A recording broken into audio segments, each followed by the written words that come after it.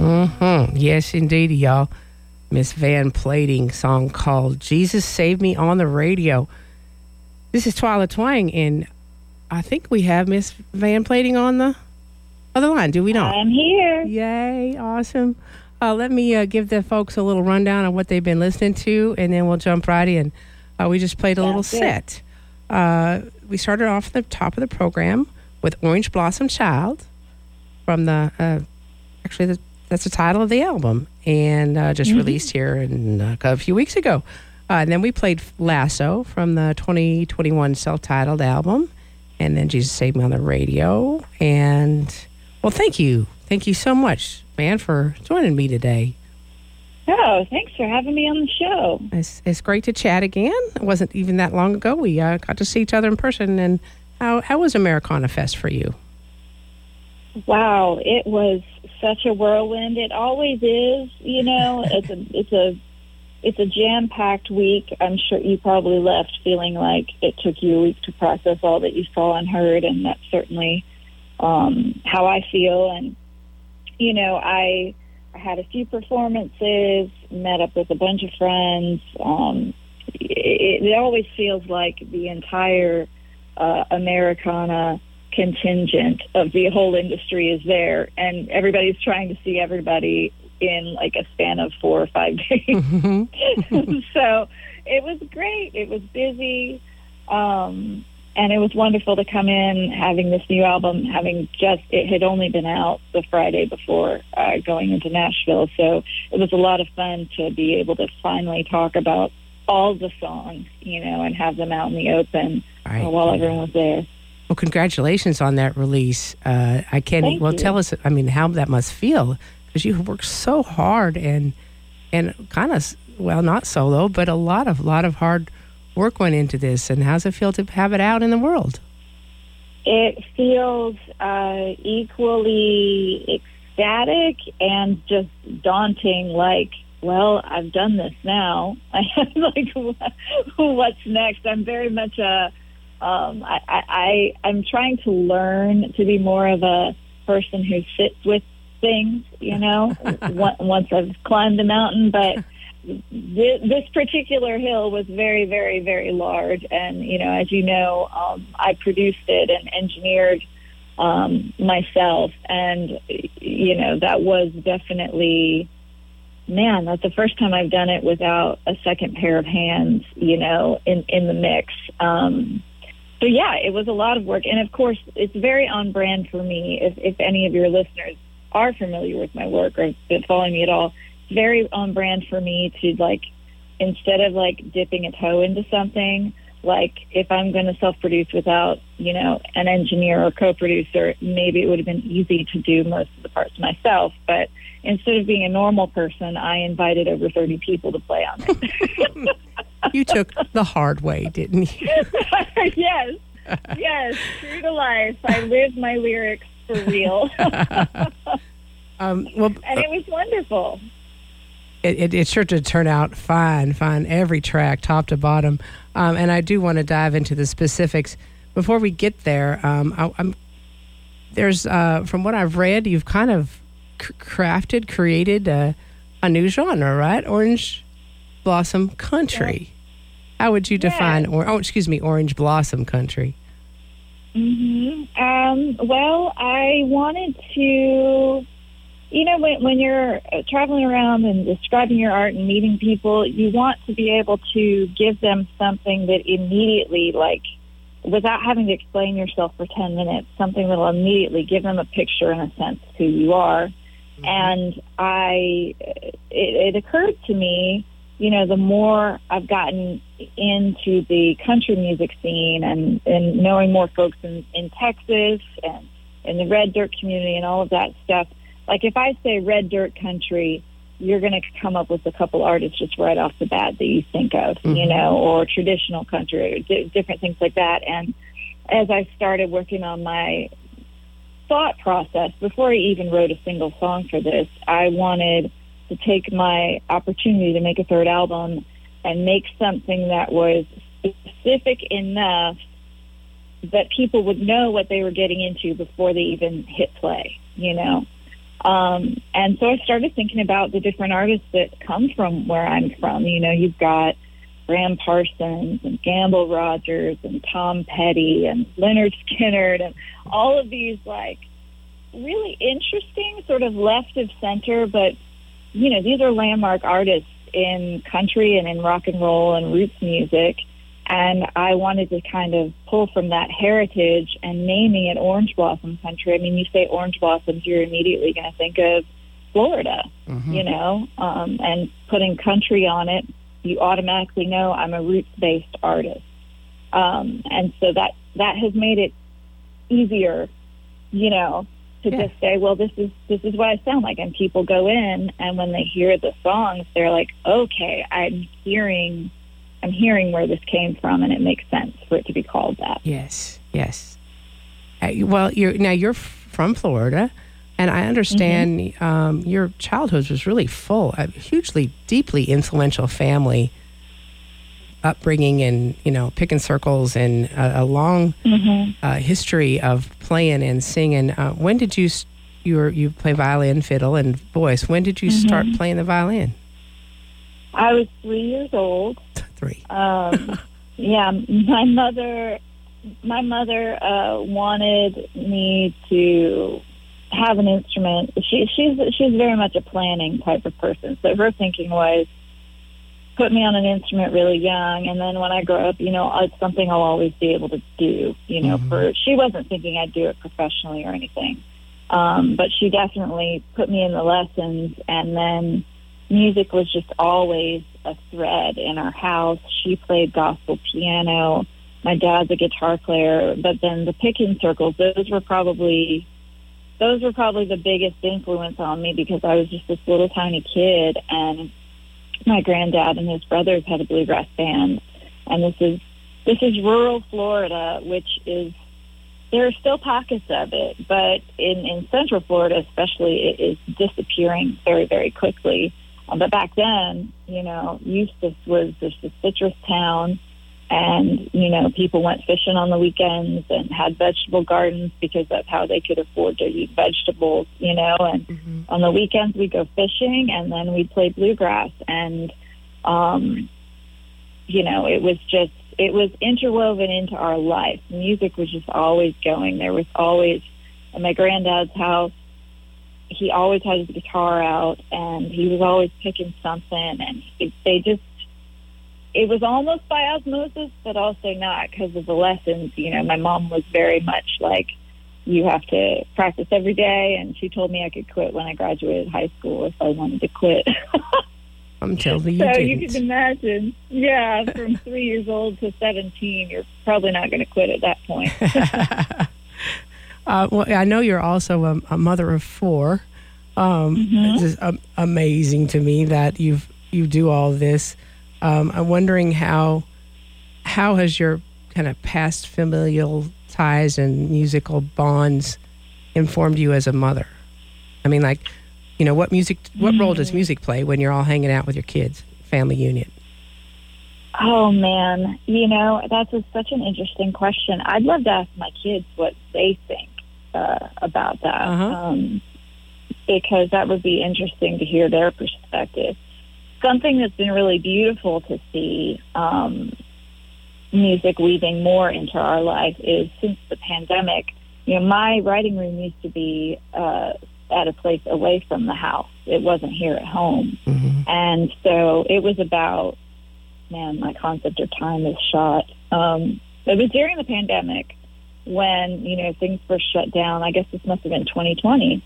And it, you know, looked like we were going to be shut down for a while. And that's when I decided, okay, well, if I'm not going to be able to tour, you know, my spring plans had fallen through just like everyone else's. I said, I'm going to have to just start working from home. And fast forward 3 years, and it's become, the kids know all my songs, and they're part of the process now. And what a lot of my peers might have thought would be chaotic, and it is tough, you know, to figure out balance, and especially when they're all at home in the summer. But I love the idea that they're growing up being around this stuff. Yeah. because they're a part of it. Like, they know the stories and they know the songs. And then, you know, if they want to pick up instruments, some of them have. My 2 middle daughters play piano. My oldest is very much a theater kid and visual artist, kind of budding artist in training. And my son, he's 7. I have no idea.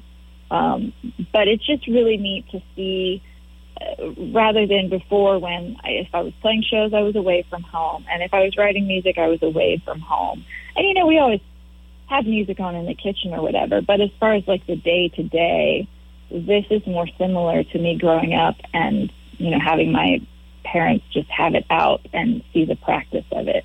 And I think that that's really special. And I hope they hold on to those memories. It does sound very, very special.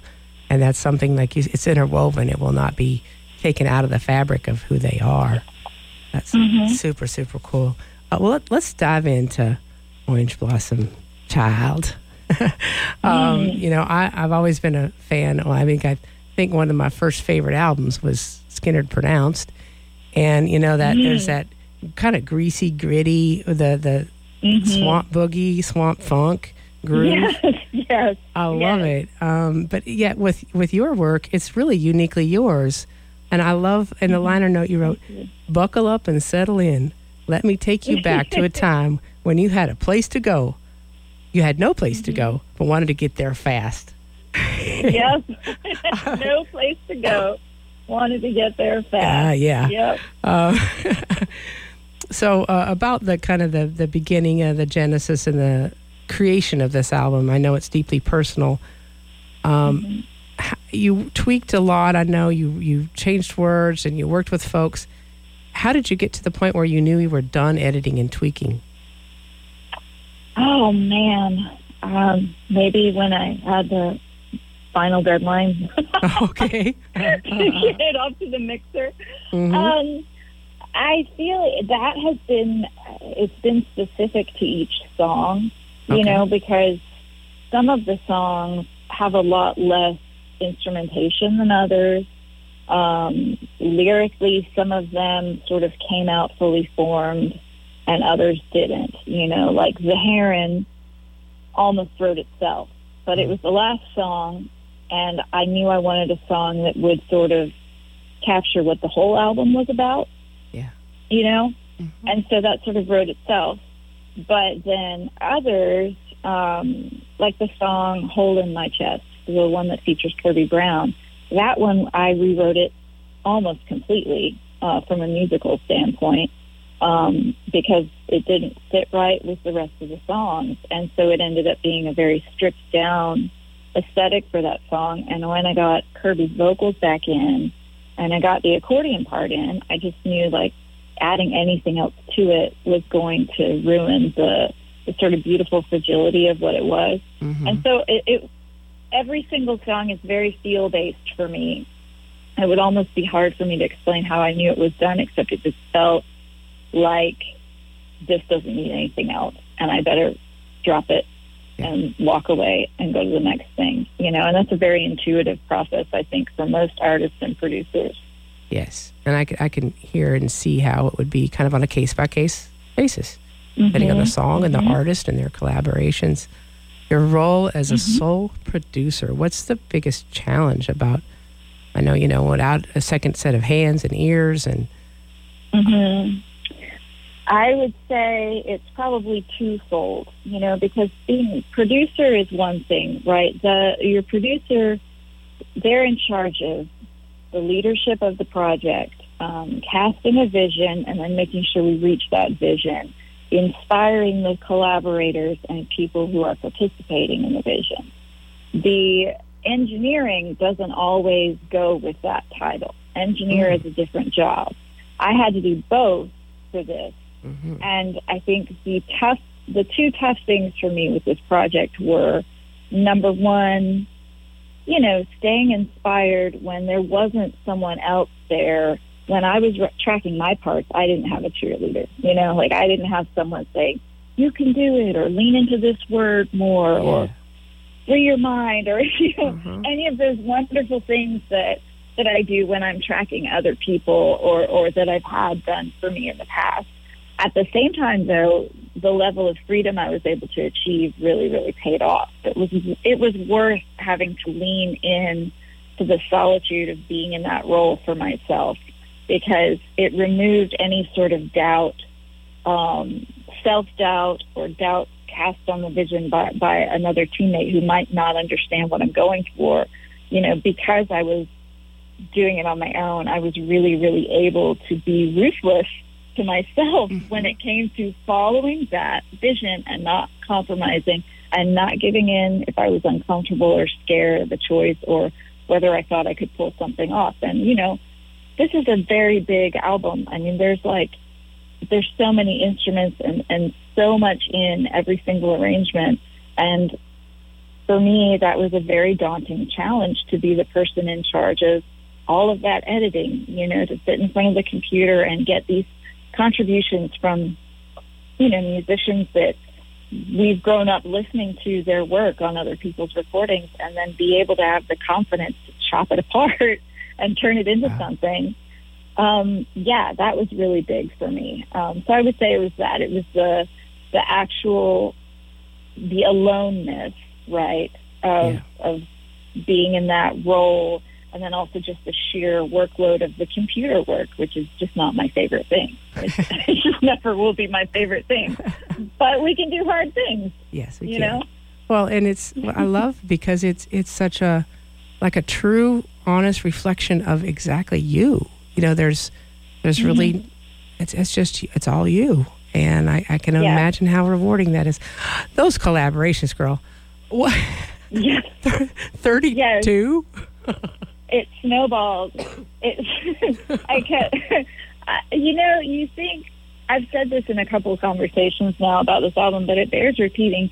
When you put an ask out there into the world, anytime you're trying to accomplish something big, you're not going to just put out one. Usually you'll put out a bunch of asks and you'll get a couple of yeses. And what kept happening is everybody said yes. And it was like a dizzying amount of people saying yes. And I had to just rise to the occasion and figure it out, Wow. Well, you obviously did, and pulled in. I've got the one I was not familiar with. I feel, several actually. John Cornell. Yes. That was what a colorful character. I looked him up and maybe touch on him briefly. I also feel like I'm really late to the party for the Boys Club for Girls and Crystal Bowersox and so many great artists. So let's jump into John in a minute, and then the others if you'd like. Yes.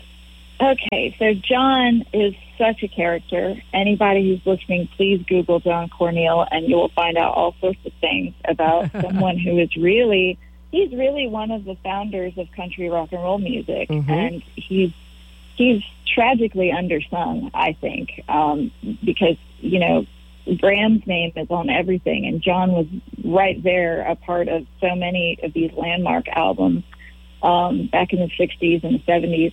So John Cornell was a drummer. He was Graham Parsons' first drummer for Flying Burrito Brothers and for the International Submarine Band. He also played all the drums on the Byrds' Sweetheart of the Rodeo. And he's credited with being the creator of country rock music, which is, kind of a really big deal. More people should know who he is. Yeah, it's kind of a big deal. It's a really big deal. And so I had known there was this kind of colorful, quirky character that played every Friday at the coffee shop down the street from me. And it's like a known tradition here in Lakeland. John Cornell and his compadres, that's what he calls the band, and they're just a bunch of friends of his. They come and sit in every week, and he plays 2 sets every Friday at Hillcrest Coffee. And I had no idea who he was because, like I said, his name doesn't come up nearly enough as it should, considering his contributions to music. But I'd noticed this fabulous character sitting behind the drums. He holds his guitar and he plays the drums at the same time. And he's resplendent in turquoise, and he always wears at least like 3 bolo ties at a time and this magnificent Stetson hat. Like he is a sight to behold. Yes. And then add the music to it. And he's in this coffee shop, and he has this fan base that like they all come and they camp out, you know, and they play cards and listen to him talk, and he tells stories from all his good old days from touring in the 60s and 70s.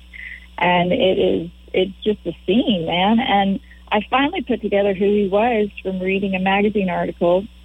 I think it was the summer of 2022.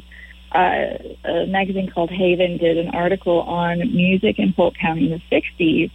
And he was quoted in there, and I went, oh, my gosh, that's who that guy is. That's that dude. That's who that is. And then I thought, at this point, this was probably May of that year, the album was just very much, nothing was made yet. I had just started having the idea for what I wanted to do, and I thought, how fun would it be to, like, hang out with him, get to know him, and then, like, maybe he'd be willing to play some music, maybe not, but regardless, like, I should spend some time with him, because holy cow, these people they're dying off, you know, yes, all the time. And I'd love to just get to know him and learn from him.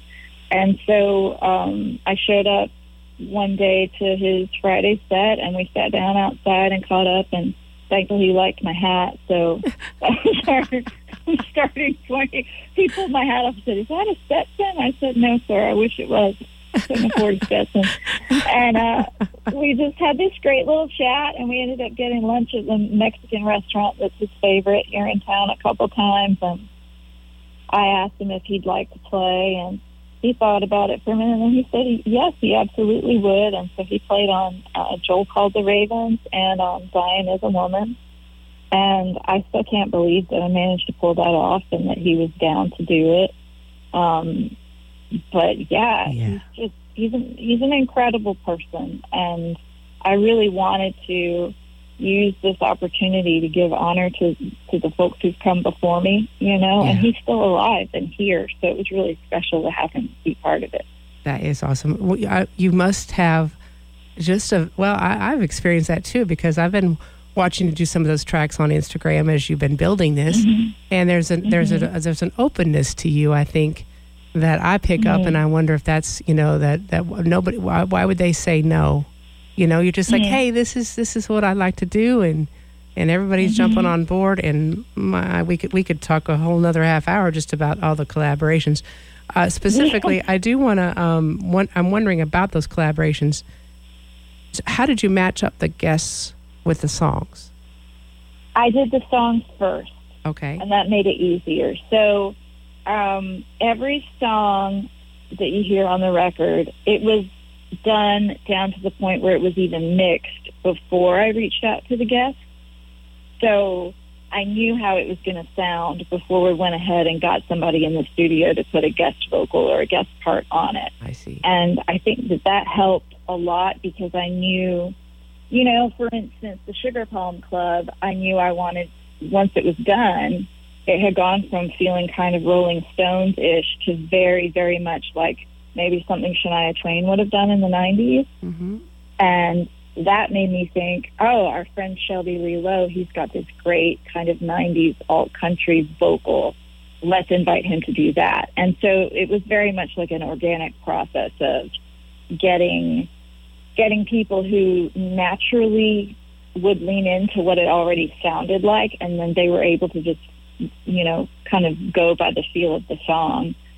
Just like Boys Club for Girls, I had come across them on Spotify, and I just loved their sound. They're sort of this fiery, outlaw country sounding girl-fronted band, and I had finished Big Time Small Shot, and I knew that I wanted it to feel like, you know, like a takedown song, but in a very like Nashville of the 60s or early 70s kind of sound, and knew they could nail it if they wanted to. And so I reached out to them, and they loved the song, and it was just a great fit. It's a great song. And that just, you know, that was kind of the way, that's the way it all happened with everybody. It was all about reaching out to people who we thought would work for it and seeing if they liked the song, and if they were into it, you know, then I just said, go for it. Do as much as you want, and then I'll figure out where to put it later. And it worked.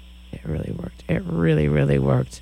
To dive just a little bit into the specific songs that we've played today, Orange Blossom Child, to me, feels kind of like a coming-of-age story. Was that your intention? Yes, for sure. That song was the first one I wrote for the album, and it also sort of, the moment I put the guitar down, when I finished writing that song, I knew there was an album there. Wow. That was the Kickstarter for the whole thing. I didn't know if I could write something that leaned as petty as that one does, and I wanted to pull in some of the other aesthetic bits, but it was all about those late nights, like it says in the liner notes, where you got nowhere to go, but you want to get there fast. And it's really about being an adolescent coming of age in, rural, wild Florida, and being a kid that doesn't really fit in. My best friend Jennifer and I, we were sort of misfit kids in that time. Most folks were, and there's nothing wrong with, wanting to get married young and have babies, and there's nothing wrong with being a cheerleader, and there's nothing wrong with being popular, but I was none of those things. Yeah, ate you. It ate you. Yeah, I was the opposite of those things. And so was my friend Jennifer, and we would just get in my dad's Jeep and dream our big dreams and drive around and have those deep conversations that teenagers are so good at, Yeah. And Jennifer didn't really get to do a lot of the things that she dreamed of doing, and it was kind of my way of, honoring that friendship. She was always so proud of me, so proud of these songs, and I wish she would have been able to hear me play that song live before she passed away, but unfortunately she was very, very sick last year and didn't make it through the fall, but she lived on. I'm so sorry. Yeah. Well, so was that when you were, because, your influences writing-wise, I love Mary Oliver and Annie Dillard, Patti Smith, such heavy hitters, but they weren't afraid to dive into that mysticism and deep ecology and environmentalism, geography, women's empowerment. Right. Was that kind of part of your not fitting in because you were digging into stuff that... Yeah. 100%. Yeah. I was a kid who was reading like Edgar Allan Poe in middle school, and you can imagine how well that went over. Just like stuff like that. Reading Shakespeare for fun, getting really deeply into. I went through a really heavy Bob Dylan poetry phase, and then that led me to like Joan Baez and Joni Mitchell, and then into Patti Smith, and I read a ton of existential literature in college, and I was always kind of that kid, like the deep thinker. And for me, relaxing was, I can remember distinctly, I spent an entire vacation reading Tolstoy for fun. For fun, okay. Reading Anna Karenina for fun at the lake house. And for sure. That's definitely, that is just like the lens that I tend to see life through. And those authors have influenced me. Annie Dillard that you mentioned, I go back to her essays over and over again. All three of those women, actually. I go back to Annie Dillard's The Writing Life. She talks about the line of words, being a hammer that taps against the walls of your house. And not being afraid to knock out the load-bearing walls. That is most often where the good stuff is found. Mary Oliver talks about, how we need airline pilots and we need poets, and we need people to think our deep thoughts and feel our big feelings and to help us grow toward each other and to remind us to be present. Patti Smith, my gosh, one day, I just want to like go for a walk through Prospect Park in New York with Patti Smith and just listen to her talk. Yeah. Because she is so good at seeing the mystical and the sacred in the everyday mundane. And that is something I really aspire to be so present that I can see every single movement of the day as sacred and beautiful and worthy of really being here for it. And all of that, all of three of those women for sure, and then fourth would be Wendell Berry's writing. It all flows into my writing big time. They've influenced me more than any musician has, for sure. Although I guess Patti Smith is a musician too. Great writer. Some of those essays. Well, you know, I think I can hear it, and well, even literally, because we are gonna close out with "Jesus Saved Me" on the radio. Yes, right? yes. So that line from Annie, teaching stones to talk. Now, when I read that tells me it's about the stories that the land can tell us. Would that? I guess everybody can interpret their own, but what does that mean for you, teaching stones to talk? Well, okay, I'm going to get very meta here, and I'll try to not be too long-winded. The essay that really inspired the narrative of that song is the essay called Teaching the Stones to Talk, and it's from one of Annie's books. And she's talking about an eclipse that she and her husband went to. And as Annie Dillard is prone to these very lush, detailed graphic descriptions. So when she sets a scene, she brings you into a scene so completely that you're living the moment with her and her husband. You live this moment where suddenly the sun has been eclipsed, and everyone on this hillside, they're in the Pacific Northwest. I believe it's Mount Rainier. I might be misquoting that. But they're on the side of this mountain watching this eclipse. And she says when it's blotted out, everyone in the crowd just gasps. And she looks around, and everyone's turned gray, and all of a sudden she's got this vision in her mind of just the march of humanity through time and how we're all different, but we're all here for like this little flash of a moment. And she's looking around at the face of her husband, and he's grayed out by the lack of the sun, and how he could be alive at any time across millennia. And here we are asking the same questions. And that idea of how life is sort of this cycle that we each get to live as individuals, and yet we have so many shared experiences, and so many things stay the same. And, you know, what should we leave behind from our past, and what should we take forward, and just the honesty of real presence. That's really what I wanted to get at in that song. And the song is centered around experiences of being a kid in youth group in a small town in Florida, and having all these questions. You know, that speaks to that first song too. Like I didn't quite fit, right? I always had all these big questions. It seems like it was never appropriate for me to ask anyone about, but I experienced, you know, some really deep, beautiful communal moments with my friends and in nature and with my maker during that time. And that's sort of how I got to the lyrical content of that song. Okay. Was just thinking back to that, like the duality of existence. Yes, yes. Yeah. Yes. Wow.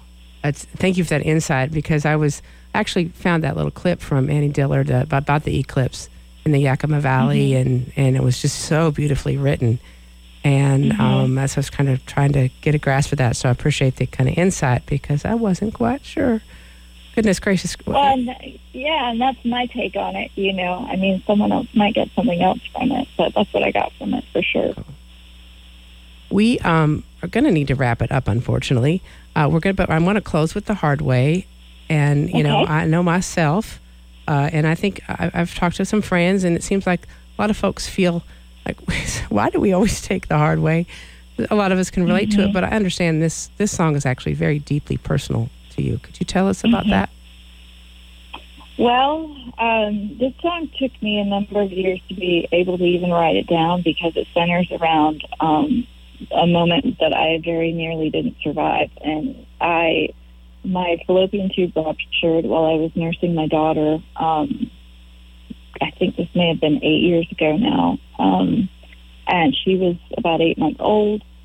And I thought I was miscarrying, but it turned out I wasn't. It was so much worse than that. And I somehow survived bleeding internally for about 5 days before the doctors figured out that, no, this is a very, very, very, very serious thing. And I had to rush to the hospital. And it's still today feels very fresh. You never forget, being told to kiss your kids and you might not come home. Oh my God. And that's what happened. I went to the hospital, and they performed a surgery on me, and I survived.